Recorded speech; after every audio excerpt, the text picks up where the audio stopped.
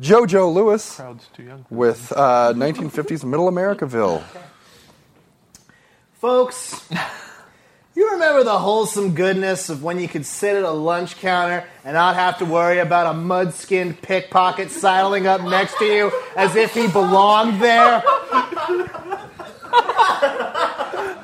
How about a time when men and women were truly equal in the fear of dying in a nuclear holocaust? Well, if you miss those rustic times, then you should come on down to 1950s Middle Americaville, where men wear suits during sex, women always have a martini handy, and children only play wholesome games like hoopstick and kill the Jap. Ladies, you can enjoy listening to an episode of I Love Lucy while you vacuum the front yard, while the guys gather at the Knights of Columbus Lodge where they can smoke cigars, drink scotch, and accuse Jews of being communists and burn their stores down. For the kids, we have our world-famous It's Time for You to Learn theme park.